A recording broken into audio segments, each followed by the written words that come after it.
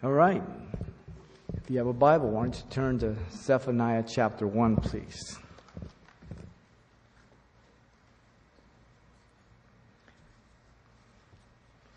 Zephaniah chapter 1,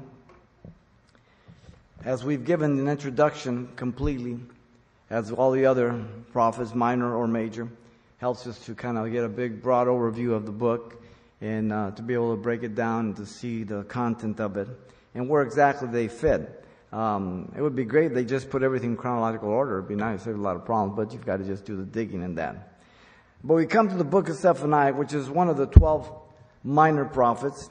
And he is the last pre-exilic prophet in order that we have in the Bible before the Babylonian captivity, which will be of 70 years. This was prophesied by all the prophets that were going to go in. Jeremiah is a contemporary. He's very specific about it. And Daniel has been in Shushan, the palace. He went in the first siege. God has placed him in the palace. Ezekiel, who was trained for being the priest, never got to officiate that. He became a prophet of God. He was out with the people. And it's interesting to read both Jeremiah and Ezekiel at the same time so you get a good sense of what's going on as all this stuff is going by. You got false prophets in Jerusalem telling Ezekiel to shut Ezekiel up. You got false prophets over there in Babylon with Ezekiel telling them to shut Jeremiah up, and it's going back and forth, and there's just a lot of stuff going on. As you know, Jeremiah suffered tremendously, and but yet God promised him that nothing would happen to him and he would be okay, and that's exactly what happened to the very end when they were taken captive. And so after Zephaniah, we will have 3 left as we have them in the order of our Bible. Haggai in 520 BC. This is after the 70-year captivity. Zechariah, and also 520. And then Malachi, the last one, 530. So remember, you work backwards as you look at the numbers in that. So the book of Zephaniah here opens up with an introduction of the prophecy. In verse 1, he says, "The word of the Lord which came to Zephaniah, the son of Cushai, the son of Gedaliah, the son of Amariah, the son of Hezekiah, in the days of Josiah, the son of Amon, king of Judah." So the word of the Lord came, Yahweh, the covenant God of Israel, made himself known to Zephaniah, and as always, it is God who makes himself known to man. Man has no ability or capability of being able to invent this stuff, as he is so often accused by non-believers or scholarly people who are very educated and they just don't believe in divine inspiration, so they just say that these guys were just like anybody else. They were just religious, and they just kind of just picked up a pen and kind of just started writing. Well, the chance factor of that, if you look at the specifics of the prophecies and the details that are given in the years before they happen, is so outlandish that either God wrote this stuff through them or these guys were just really, really lucky. One of the two. The Bible tells me that they were carried along by the Spirit of God. So when they wrote, some of them didn't even know what they wrote, who they were writing to. At other times, they knew exactly who they were writing to, Peter tells us. And so here, it came to him in the Revelation again, God's inspired word, 2 Timothy 3:16 and 17 says that all Scripture is given by inspiration of God. Literally, God breathed or expired from God. Powerful for doctrine, instruction, correction, and righteousness, that the man of God may be thoroughly furnished unto every good work. So it's important and imperative that you and I, if we are Christians, that we study the Word of God, verse by verse, chapter by chapter, book by book, so that the Spirit of God can deal with my heart, and so that all that revelation of God goes in me, so the Holy Spirit can work it out through me, and it can transform me. So it's very important. In other words, people that say they're Christians, but they never have sat down and gone through the Bible or studied the Bible, it's a contradiction. It's like saying that you are going to just be the most fit person health-wise and everything, but you're not going to eat good food or even eat at all. It's impossible. There's no way. Inspiration, again, is in 2 Peter 1:19 through 21, that the men of old did not speak of their own impulse or origin, but they spoke as the Holy Spirit carried them. And therefore, we have a great confidence that what we have before us is God's inerrant and infallible Word. And so that every jot and tittle, as Jesus says, will be fulfilled. And so Jesus gave a very high praise to the inerrancy and infallibility of God's Word. He mentions Adam, he mentions Noah, he mentions Sodom and Gomorrah. So he mentions people, he mentions Daniel, he mentions people that the critics, even in the higher criticism of the seminaries, deny themselves. But Jesus is the greatest authority. So sometimes you have to make a decision between the words of Jesus or a PhD. I'll go with Jesus every day. And so really, it's hands down. And so illumination comes through the Holy Spirit. So you have revelation through the Spirit of God. You have inspiration through the Spirit of God. But you also have illumination. And that's God. And He uses His Word, since it is His Word and it's living. And it is absolute objective truth. It's not simply something to make you feel good. It's not subjective. It's not for your emotions. It's not for your soulish aspect. It's to instruct you about the things of God and what pleases Him and all that. And therefore the Holy Spirit turns that light on. He illuminates. He nails people who are listening to the gospel and they're not born again. And the Holy Spirit allows them to see their lostness, their guilt and under God's wrath for the first time. And their ability to make a decision whether they want to be saved and repent or not. That's the work of the Holy Spirit. Pastors can't do that. You cannot do that. No man, no woman can do that. All we can do is get people mad, but the Holy Spirit convicts. Now, the Holy Spirit makes it very clear to that person their need of salvation, but the Holy Spirit doesn't force the person to be saved. It is a choice. As I said this morning, there's God voted for you to go to heaven and Satan voted for you to go to hell, and you're the deciding vote. Where do you want to go? You get to choose, okay? Because you have to respond to God. God always initiates, you respond. It's just real simple.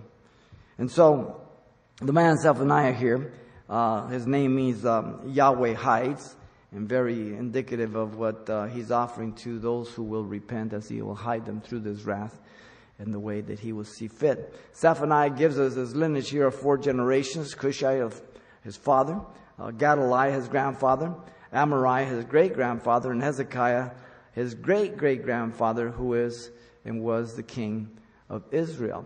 And so he gives us a very full genealogy in contrast to some others. We saw Habakkuk had nothing at all. So there's a sharp contrast. And yet the days of Josiah were the ones that he prophesied. And so that's when he received this prophecy. There's a lot of similarities with the things that are going on with Jeremiah. And you can see with him the idolatry, the corruption of the leaders, priests, prophets, and everything. But usually he is placed somewhere between 636, 21, somewhere like that. The reign of Josiah was 638 to 608. And so the dates really are not important in terms of being exact. We can figure out when the kings were ruling, like here. And so with the prophet, somewhere in there, and because of the content, remember that Josiah had a great reform. So he could have been there, though he doesn't mention it in it, so we're not sure. But somewhere in there. In verse 2, he says, I will utterly consume everything from the face of the land, says the Lord. I will consume man and beast. I will consume the birds of the heavens, the fish of the sea, and the stumbling blocks along with the wicked. I will cut off man from the face of the land, says the Lord.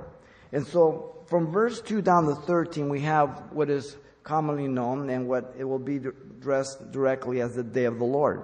The scope of the day of the Lord is universal here, worldwide.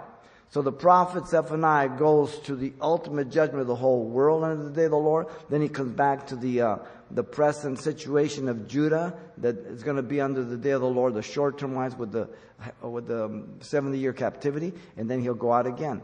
And you'll see the difference. He comes back and forth, long-term and short-term.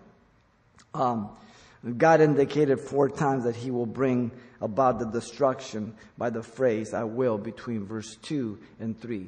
This is God's hand, God's judgment. It is very easy to confirm that God judged the nations in the past because He gives the time of the Gentiles through Nebuchadnezzar. He revealed who would be overthrowing who. In fact, he even gives the way how Medo-Persia would overthrow Babylon through the Levy Gate, through Euphrates River. Cyrus himself would be the one, and he would allow the Jews to come back. Very specific, and as we look to secular history, it happened exactly like that. So prophecy can be verified if it's been fulfilled or not. And so here, the extent is utterly consume everything. So it has to go beyond the judgment that's coming to Judah, even though when the judgment did come, they did burn the city, the walls. It was just devastating. For 70 years, it was just desolate. The authority, again, is according to the words of the Lord. Thus says the Lord. We find phrases like this all the time, even though the prophet is the instrument, the vessel that's saying it. These are the words of God through the prophet. In verse 3, he makes it very clear that the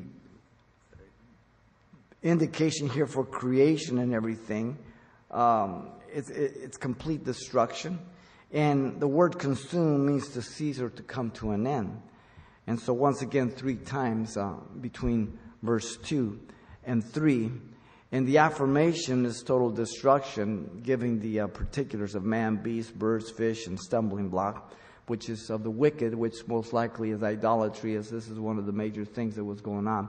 Remember, the reign of Josiah was followed after the reign of Manasseh. Manasseh was the son of Hezekiah. Hezekiah, when he was going to, God sent Isaiah to tell him to get his house in order, and he started crying like a little girl, and God gave him 15 extra years. And as he did that, Manasseh was born during those 15 years, and he was one of the most wicked kings. He introduced all this idolatry, all this stuff. And so much of the idolatry that went on due to Manasseh, and yet God forgave Manasseh. God restored Manasseh, an incredible miracle, even bringing him back to his throne.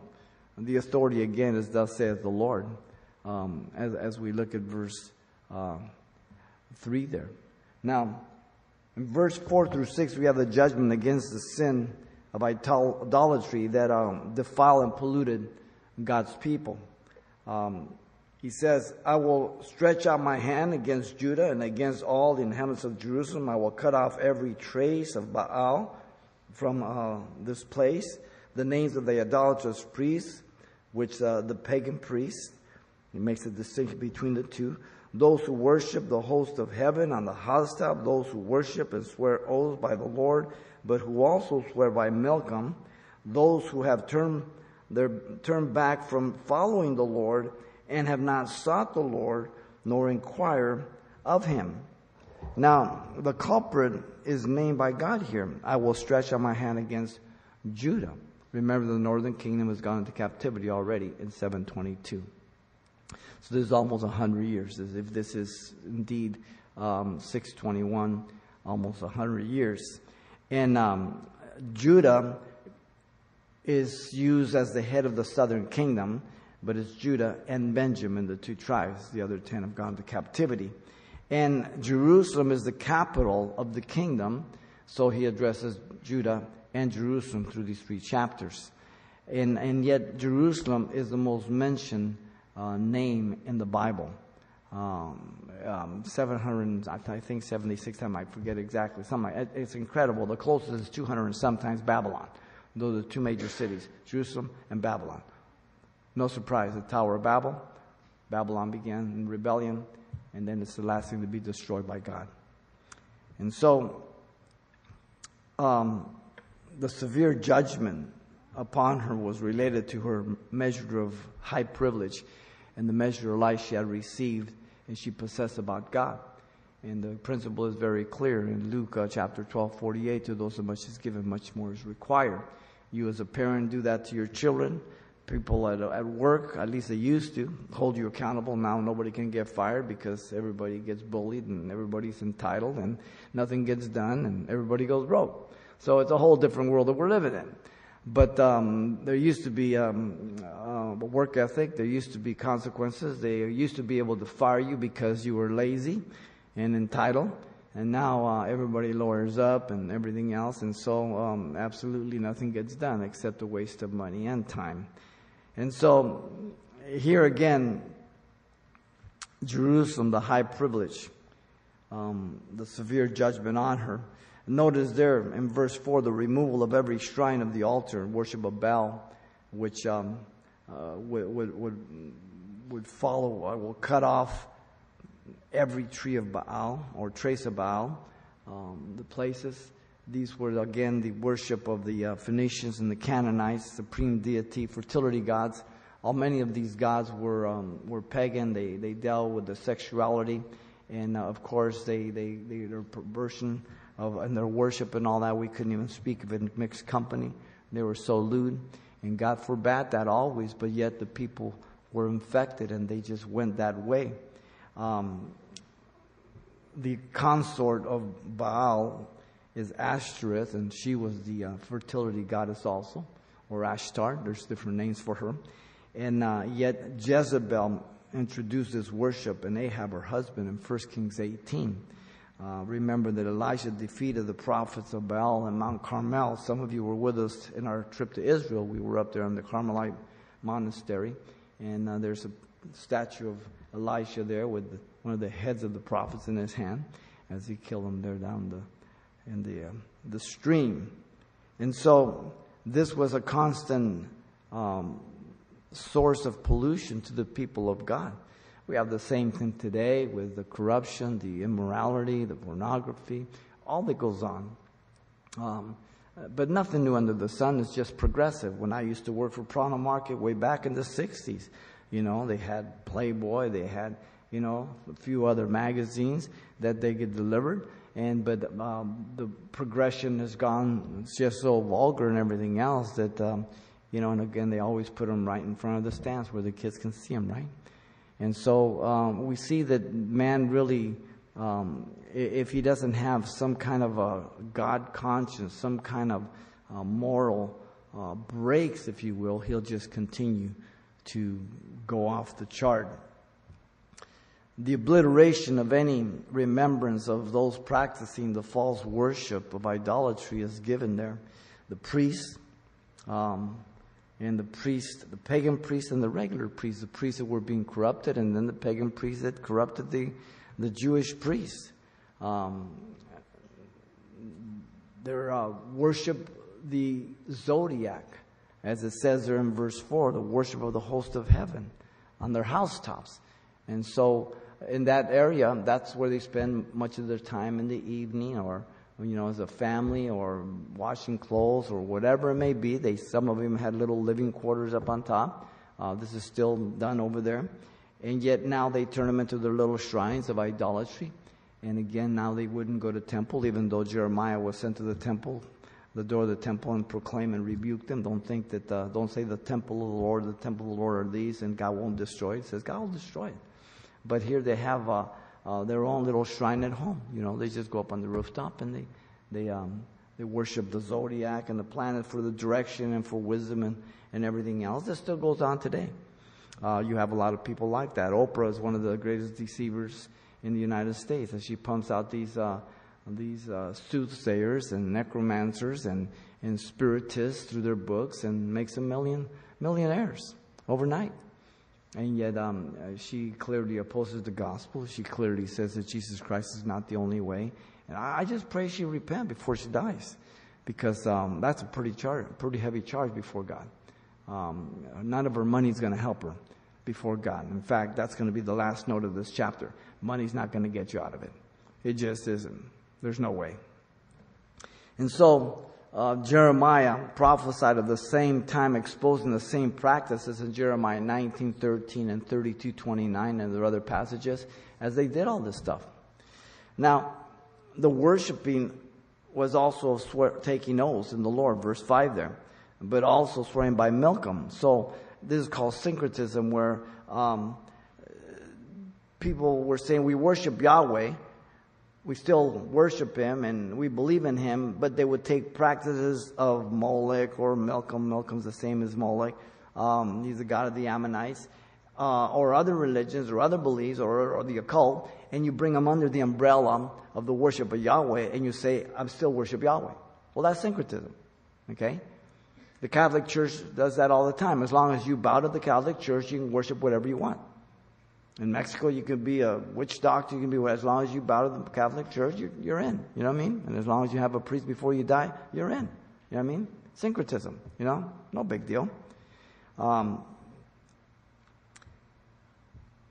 In fact, Manasseh allowed his children to pass through the fire. He offered his own children to Molech in 2 Kings 21:6. Now stop and think about Manasseh. If you think a little bit that God forgave him and God restored him, and yet he brought such destruction to the nation of Israel, the worst king, worse than all the nations, Kings tells us, 21:6. And God forgave him and restored him, and he offered his own children. How did he live with himself? Only by the grace of God. Only by the grace of God. And it's the same today. Whatever you've gone through, God is sufficient for your life. As you look to Him, as He forgives you, as He cleanses you, and you keep your eyes on Him and you go forward. God is able to do that. In our minds, we may say, I don't see how, it's none of your business. God is able to do that. You're assessing it from the human perspective. You're trusting your own intellect. You're trusting your human ability. You're removing God from the equation. The whole thing about the gospel is that God is the main equation. The man and the woman is simply the vessel. It is God who is working. And yet we know that He doesn't work apart from our yielding. He doesn't force us. But as we study and we pray and we wait upon Him and we walk in obedience, we see the benefit of trusting God, depending on Him.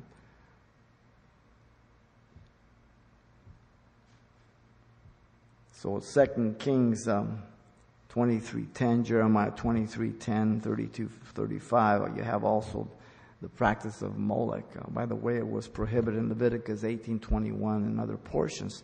So the nation of Israel understood, and they were warned way all the time. In fact, God says, the people of the land are being vomited out, and it will vomit you out if you are ensnared by their practices also. And if you look at the principle there, when a nation or a land or whatever it may be, a family or an individual, begins to corrupt themselves so bad that their practices are so lewd, so immoral, so unethical, that it comes to a place where everything just melts down. You can't exist. It just falls apart. And there are nations that we have in history that they were so corrupt that they just fell from within. Rome is a perfect example. We're seeing it in our own nation. And apart from God, there is no hope for the United States or any other nation. Only Jesus Christ can turn this thing around. And so it says also those who turn back from following the Lord. So in other words, they knew God. They used to go to the temple. They had that relationship. And through all this introduction of idolatry and all this corruption and everything else, they just didn't follow the Lord anymore.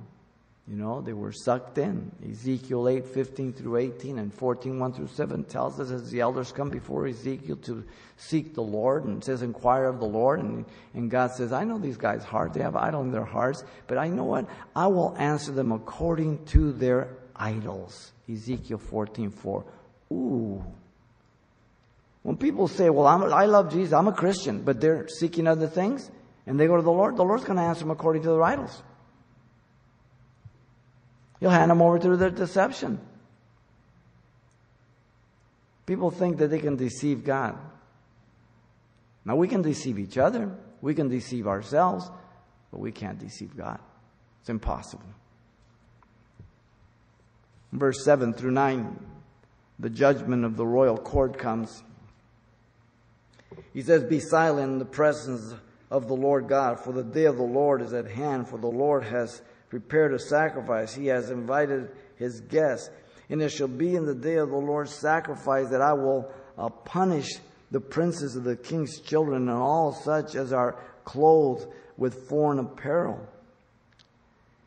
In the same day I will punish all those who leap over the threshold, who fill their masters' houses with violence and deceit.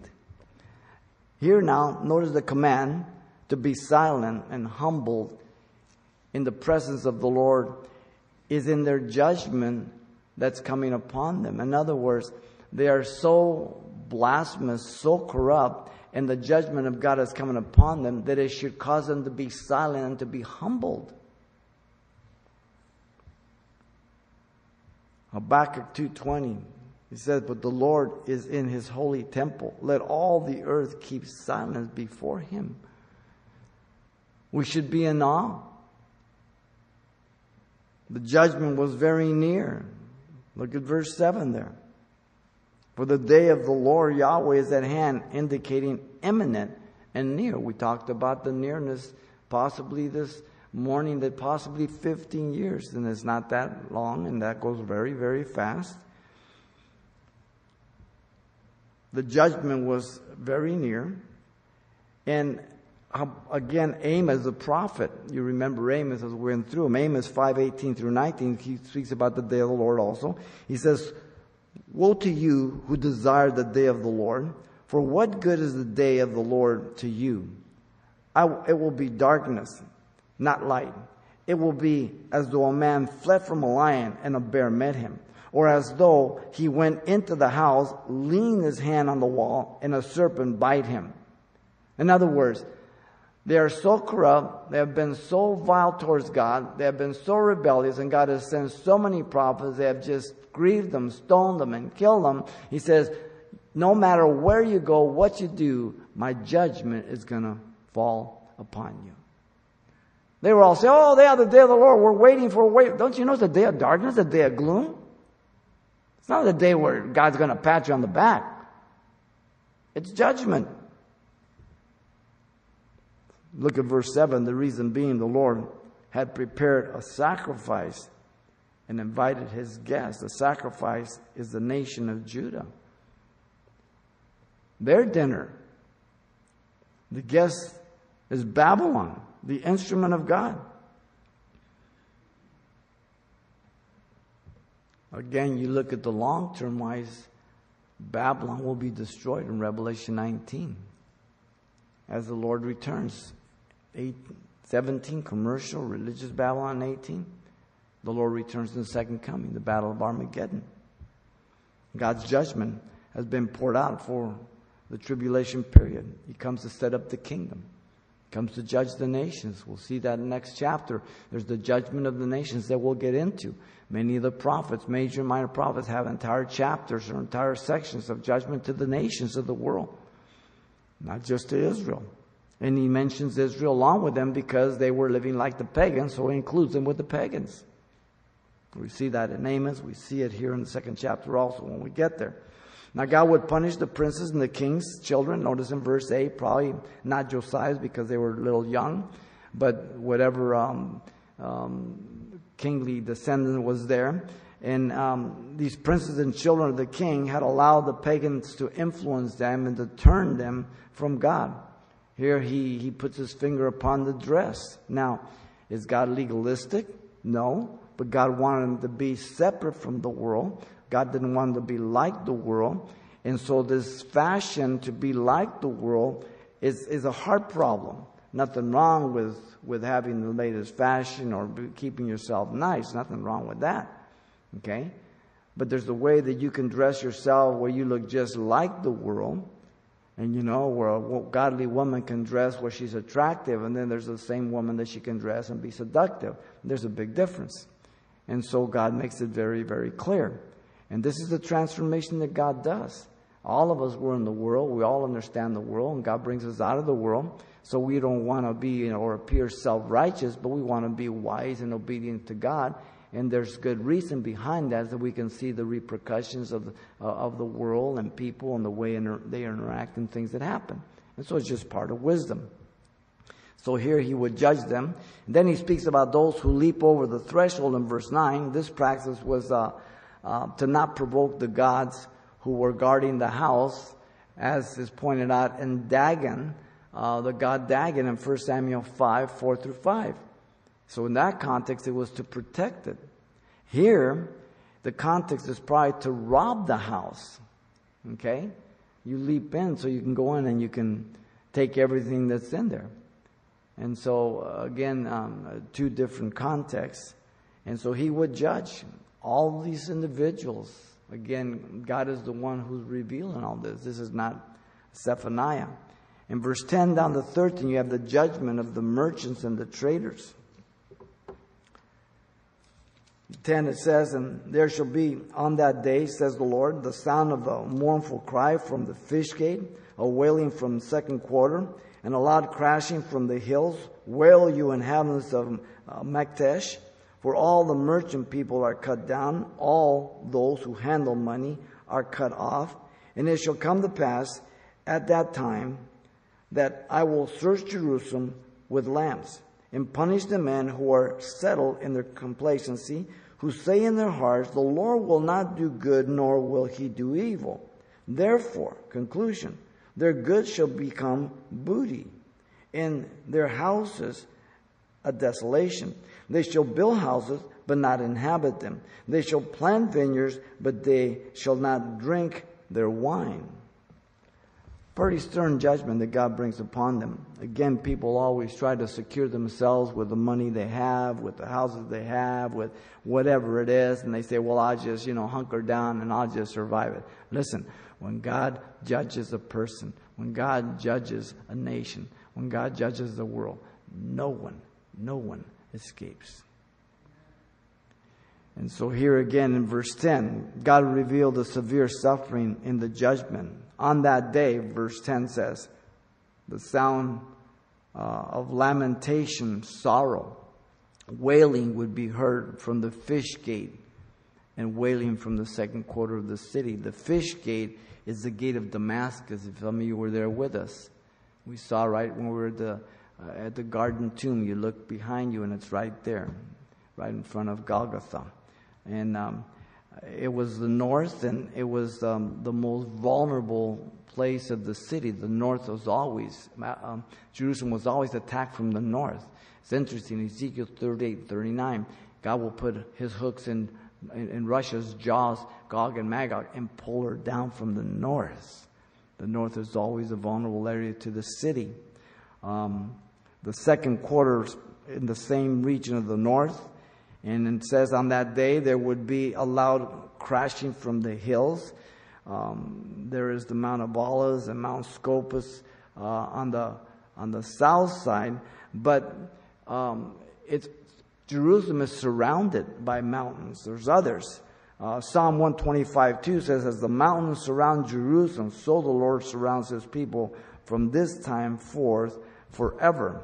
And so here again, the enemy would come in and circle them. And really what they would do in those days is they just block every gate, every road, and nobody can go in, nobody can go out. So they have to sit it out. And the main thing you did is you made sure you had a water source. And you have Hezekiah's tunnel that was pumped into the city, so they had water. But you've got to have food. And so the armies would just surround and just sit it out there and wait till the food was gone. And then pretty soon, there comes people that are just fighting each other, and there's riots, and there's rioting, and there's robbing, and there's murdering, and even there was cannibalism, the eating of their own children, Jeremiah tells us. And again, all of this in judgment for their rejection and their rebellion against God.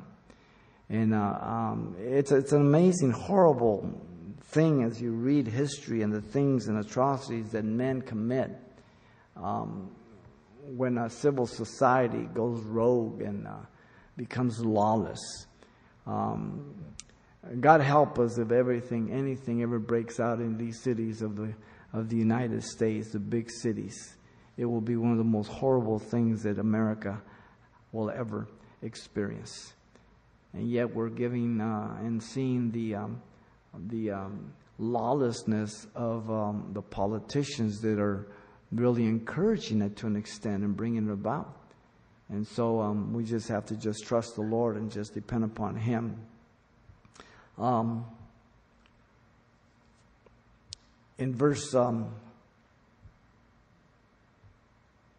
11 there, God calls the merchants to wail at the loss of their livelihood. Look at verse 11. The word Maktesh means mortar or a deep hollow, to indicate a valley in the area. This area is the area of the marketplace, most likely the Cheese Valley. And there used to be a bridge. Those of you, again, that were with us in Jerusalem, were in the Cheese Valley. If you go up the stairs to the cafeteria or the coffee shop, to the right when you get up there, you will see a picture of a bunch of huge stones, piles of them. They're right there in the very same place today that the Romans cast over the Wailing Wall from the temple, and they're still there. They were discovered, and that's the Cheesemaker Valley. And right above the south corner, you have the pinnacle of the temple, and there you have Robinson's Arch, and there would be a bridge from there over to the upper city where all the Pharisees and all the religious, wealthy people were. And most likely, this is the area of the Cheese Valley. And again, he is bringing judgment on their business, on their money making. Everything that they trusted in, God is removing. We look at what God has done to the United States financially. Yes, he has used certain men, but it's God who's bringing judgment. We see what's happened to the stock market. You used to have the rule of 72. The rule of 72 was that every 7 years your portfolio would double. Not after 2008. That'll never happen again. And so you see God shaking things up. We know that we're headed for a one world government, a one world bank. And so therefore the economies of the world will be brought down. And so as we look at these things, we should lift our head and know that our redemption is nearer than when we first believed. And I offer you not a hopeless hope. I offer you a glorious hope, the soon return of Jesus Christ, as he says. So we need to make sure that we're light and that we're an example and that we're looking up and that we're ready for him to come for his church. And while we're here, we are about our Father's business, to pull people out of the fire and to minister the gospel of Jesus Christ. Not go hide in a cave or anything else. God will take care of all that. And so here in verse 12, God on that day searches out all the guilty people. God at that time would search Jerusalem with a lamp, indicating no one would escape. And God would punish the men who had become corrupt and indifferent. Look at verse 12. Settled in complacency indicates that practice of pouring wine, as I shared this morning, where you would pour from vessel to vessel. And the reason you would do that is to refine it, make it pure, and to remove the dredge and all the settlings that are on it. And therefore, you would get a pure wine that tastes good. If you leave them in there, they taint the wine and they make it bitter. And it tastes of itself. This is a great imagery for these men who have settled in their corruption. And they're indifferent. Doesn't bother them. It's okay. God doesn't care. In fact, their words are quoted to us. They say in their heart, the Lord will not do good, nor will he do evil. They're in verse 12. Wow. You have kind of the same mentality today with the postmodern emergent church. As pastors cuss from the pulpit, willfully and purposely, as they are very vivid in their teaching when they don't need to, and they're vulgar. As they unabashedly declare that they have beer bashes with their elders. They're redefining the church, redefining holiness, redefining a Christian. And so we must always drop the plumb line. The Bible, the Scriptures, is the plumb line. And when it's not in line with the Scriptures, then we should not go along with anything. It's not my opinion. It's not because I'm self-righteous. It's because God is holy. And he makes it very clear that we are to be holy. We are not perfectly holy as he is, but we are holy compared to what we used to be by his grace. And when we fall short, we ask Him to forgive us. We get back on track, and He is more than sufficient. And so we look to Him for all that. Verse 13, God proclaimed the consequences of such a life, a conclusion. All their material things would become spoiled. The word booty means different things. It doesn't mean what kids call it today. Booty is spoiled. All the spoils of war, that which you take. And Babylon would take everything from them. If you look at and you read the specifics of Jeremiah chapter 50, 51, 52, and how they cut up the pillars in the temple and they carried off the gold, the silver, all of those things. That's what wars are for. The winner takes the spoils. It just sacks the city, takes it all, takes land. All their houses became desolate. They shall build houses, but not live in them. Wow. They shall plant vineyards, but not drink their wine. In other passages and in the law, God promises you will marry a wife, but someone else will lay with her. Wow. All because they turned their back on God. And so God, in His love for Israel, warned Israel, but Israel didn't pay heed. They thought that they were the exception. They thought that they were beyond it. They thought that it won't happen to us. This is the mentality that's going on today. In spite of all that's going on in the world, in our country, the leaders and the educators are teaching and indoctrinating people in an unreal world. It's a very dangerous world, what's going on. They're telling everybody everything's okay. Wow. Well, we as Christians should be the first to know that everything's not okay. So we look to the Lord for wisdom. We speak truth. Again, we're not doomsday prophets. We offer the greatest hope, the soon return of Jesus Christ. In verse 14 down to 18, you have the nature of the day of the Lord. 14, it says, the great day of the Lord is near. It is near and hastens quickly. The noise of the day of the Lord is bitter. There the mighty man shall cry out. That day is a day of wrath, a day of trouble and distress, a day of devastation and desolation, a day of darkness and gloominess, a day of clouds and thick darkness. Wow. These are terms that are used throughout the Old Testament for that great day of God's wrath poured on the world. Now it is used in terms of short term and long term. Here he deals with Judah in the short term, judgment that's coming, 10, 15 years or so to begin.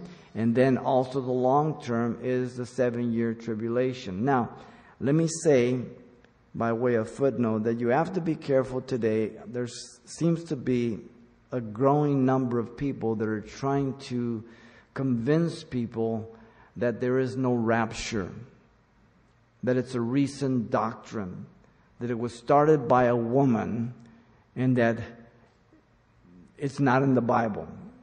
Well, let me first rebuke those people and anybody who believes that.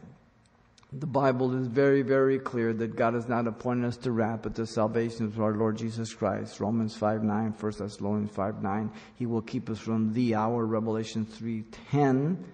And Jesus says, pray and watch that you'll be worthy to stand before the Son of Man and escape all these things. Luke 21:36. And so I don't know where they're getting their doctrine. The first person to mention the rapture is Jesus Christ. In John 14:1-3. Stop being afraid. If you believe in God, believe also in me. In my Father's house are many abiding places or mansions. If it weren't so, I would have told you. And if I go to prepare a place where I am, there you may be also. And I will come back, listen, and receive you to myself, that where I am, there you may be also. You must make the distinction between Jesus Christ coming to receive us to himself, the rapture, and coming back with him to set up the kingdom. 1 Thessalonians chapter 4, 16 and 17, he gathers us to himself. We meet him in the cloud. 2 Thessalonians, we come back with him to set up the kingdom after the battle of Armageddon. Real simple. Okay? And when you go through Matthew 24, 25, Mark 13, and Luke 21, you must keep those things very distinct. You must read very careful. You must stay on track like a good hound dog and not be distracted. Stay on course and you'll see exactly what it's saying, the time is saying, the people he's addressing. Very, very clear. And so, I'm not looking for Antichrist. I'm looking for Jesus Christ. And so, the day of judgment, short term for Judah, again, long term, the 7 year. This day is called the great day of the Lord, due to the righteous judgment over his people, first short term, and then, of course, long term. Joel, we've seen Joel is known as the prophet of the day of the Lord, chapter 1:15, 2:1, 2:11, 31, 3:14, 3:18, Malachi 4:5, and many, many others. Just punch in on your computer the day of the Lord, you'll get all kinds. You know, computers make us think we're so smart, but we're really not that smart. We just know how to gather information. I think of Strong's Concordance, or Young's, or Cruden's. Strong for the strong, Cruden's for the crude, and Young for the young. These guys didn't have computers.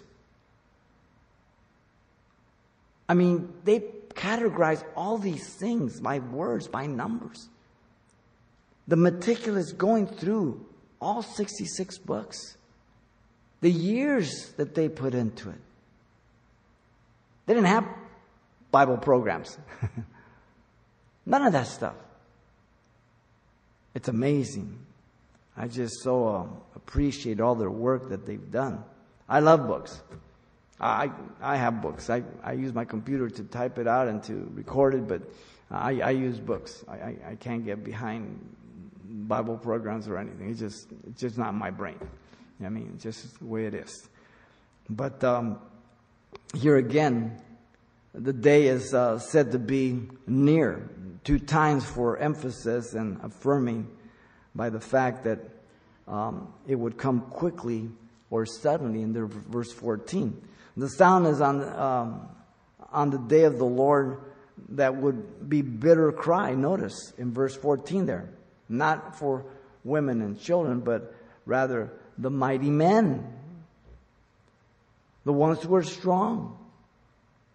In other words, when judgment falls, the strongest will be wailing. A terrible day.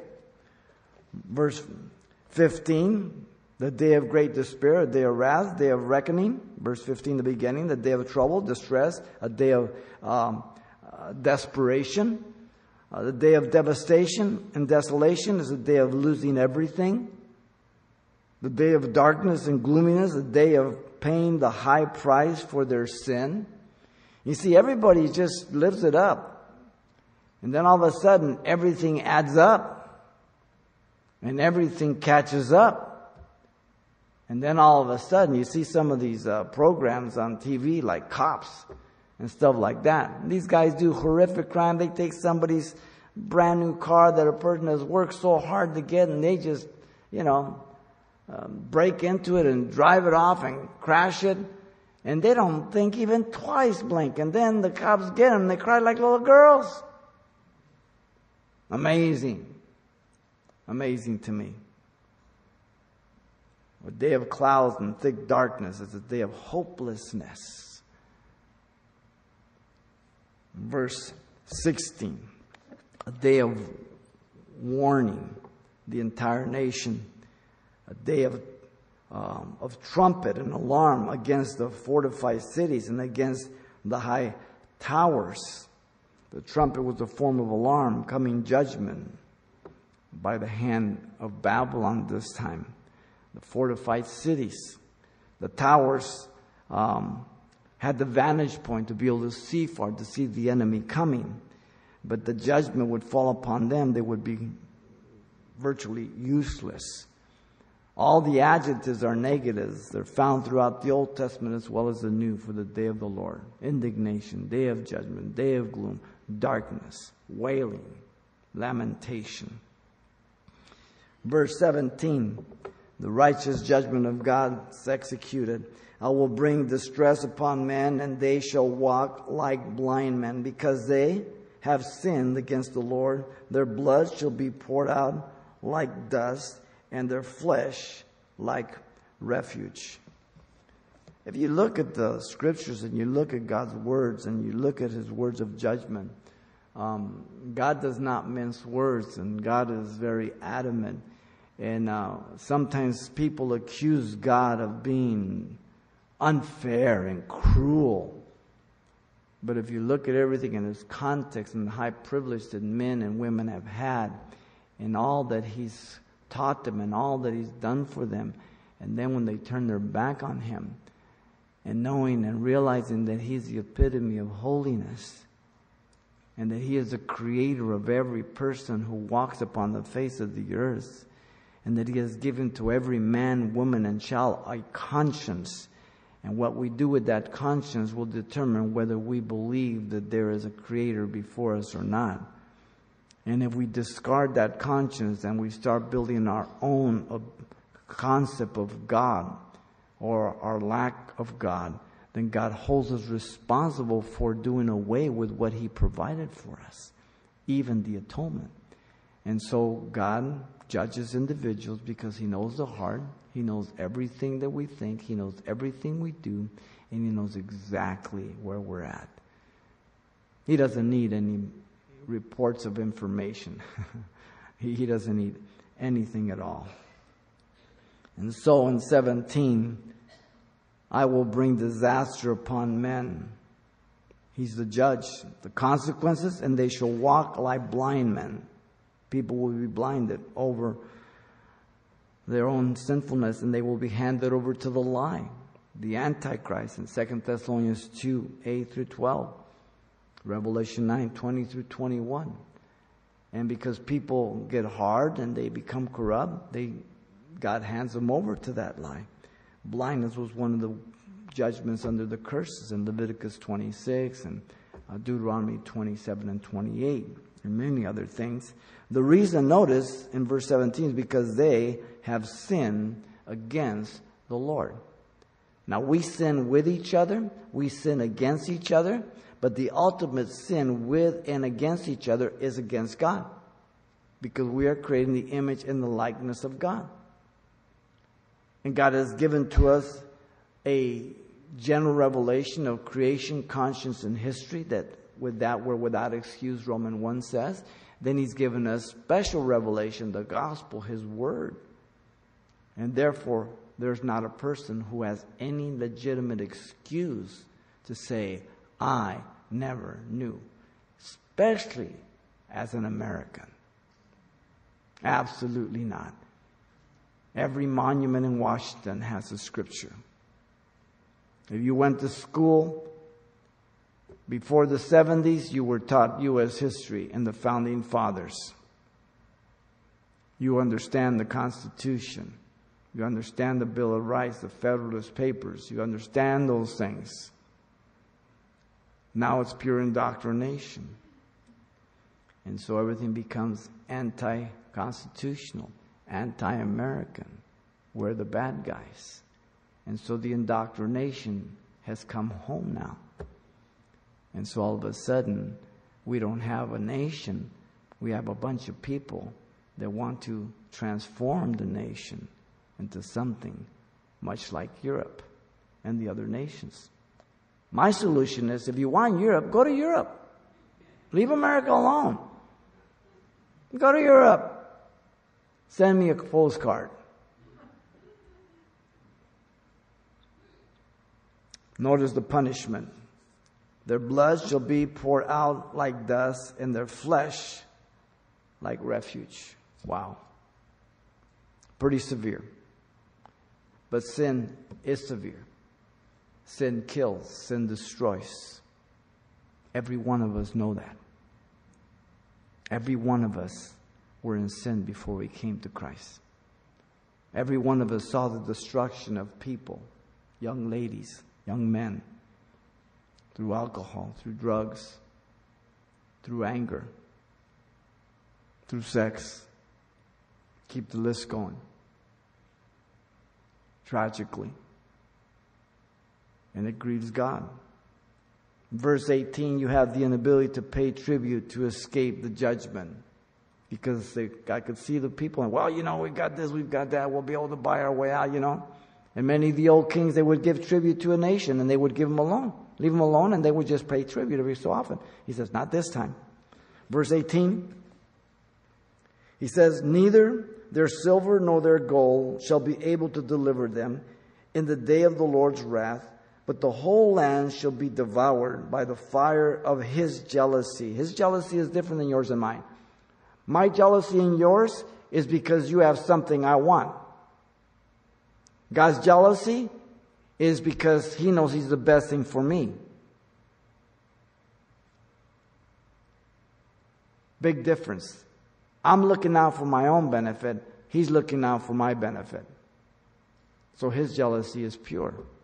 It's for my good. For he will make speedy riddance of all those who dwell in the land. Wow. Money does not solve every problem. Neither their silver nor their gold shall be able to deliver them in the day of the Lord's wrath. A lot of people have a lot of money, and they get out of things all the time. They have parking tickets, speeding tickets. They don't care. They just pay it. They have the money. Doesn't hurt them. But sooner or later, they write a check they can't cash. It catches up with them. They're entitled. So they think they can do what they want. Ezekiel 7:19 says they will throw their silver into the streets, and their gold will be like refuge. Their silver and their gold will not be able to deliver them in the days of the wrath of the Lord. They will not satisfy their soul, nor fill their stomachs, because it became their stumbling block of iniquity. Wow, Ezekiel's in Babylon. He's talking about Jerusalem. Same people Jeremiah's talking about. Same people Zephaniah's talking about. Wow. The holiness of God should be vindicated and would be vindicated, but the whole land will be devoured by the fire of his jealousy. The captivity would be total, for he will make speedy riddance of all those who dwell in the land. You know the story. Everybody went into captivity. 70 years. They forgot their language. When Nehemiah and Ezra come back, they have to speak to them again in Aramaic and interpret for them. You know, when Israel came back as a nation in 1948, they revived their language. Hebrew was a dead language. It's a live language now, again. Amazing parallels. And so, first chapter of Zephaniah. God is on the throne. He is not intimidated by man. He is not lost for words or plans. And he is not afraid of anything. And we're right on schedule as you look to the world, as you look to our nation, as you look to the things that are going on in your own life. Then you should be able to see the sign of the times. And that we live accordingly. And we encourage one another. And pray for one another. And always be gathering together as a church, that we might see how God would use us to minister the gospel to those who would come here, or those that God will send us to, that they might be saved. Father, thank you for your grace and love, your goodness. We love you. We thank you, Lord. Thank you for tonight, and we pray for those that are here over the internet. They don't know you, Lord. They would call on your name. As you're praying, if you're here tonight, if you don't know Jesus Christ as your Lord and Savior, if you believe Jesus is God who became man and died for your sins, you can call on him right now. and He will save you. Right where you sit, or maybe you're over the internet. You don't need us. All you need to do is ask Him to forgive you, to save you from your sin, and He will do that. This is the prayer, your prayer to Him if you want to be born again. Father, I come to you in Jesus' name. I ask you to forgive me for all my sins. Give me a brand new heart. Baptize me with your Holy Spirit. I accept you as my Lord and Savior. In Jesus' name, amen.